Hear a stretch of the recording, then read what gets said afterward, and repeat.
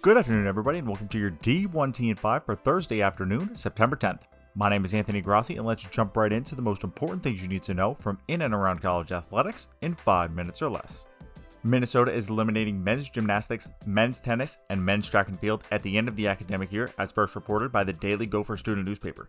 Minnesota confirms the report in an open letter that reveals the athletic department is facing a projected $75 million budget shortfall for this fiscal year.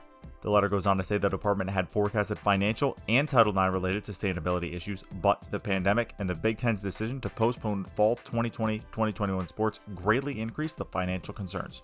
Washington is eliminating 16 positions, including some currently vacant, and furloughing or reducing full-time employment for 35 other employees.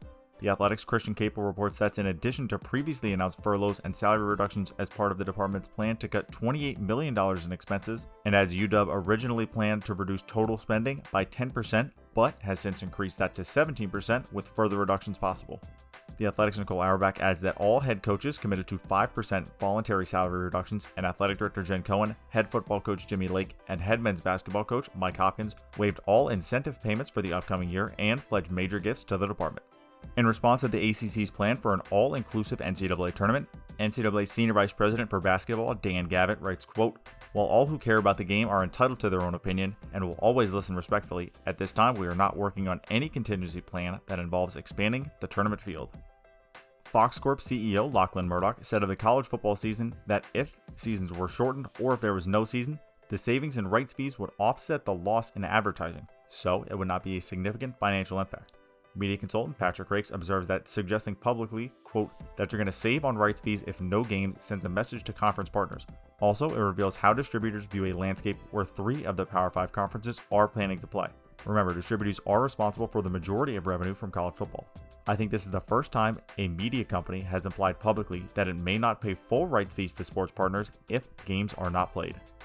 The Oregon Board of Trustees were presented with 4 athletic budget scenarios for the upcoming academic year. If football and other sports are able to commence with fans after January 1, the department is projecting $51.6 million in revenue.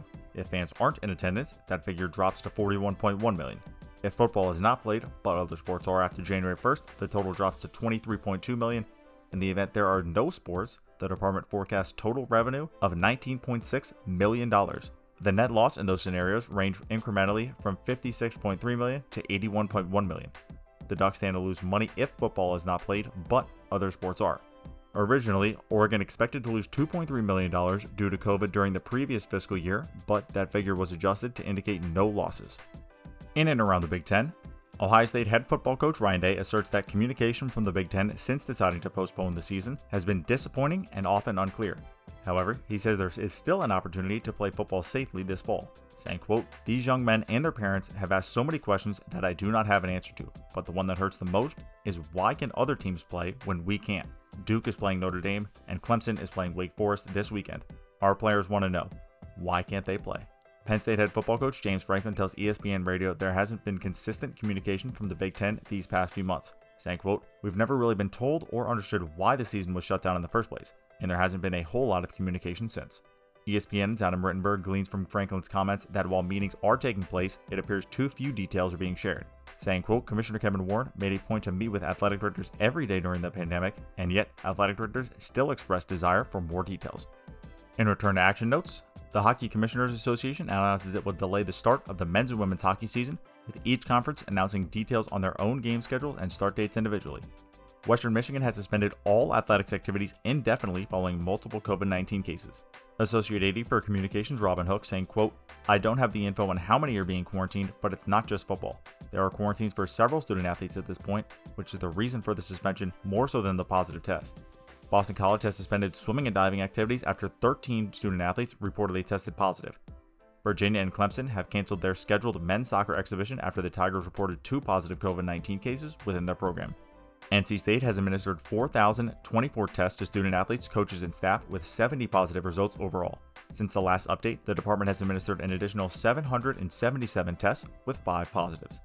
Iowa State administered 143 COVID-19 tests to football, soccer, and volleyball student athletes with 0 positives.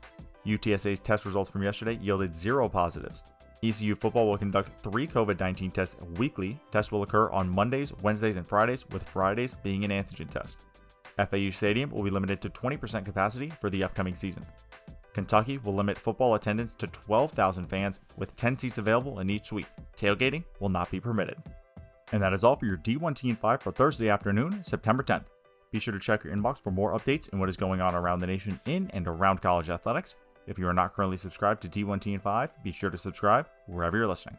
My name is Anthony Grossi, and we'll see you bright and early Friday morning.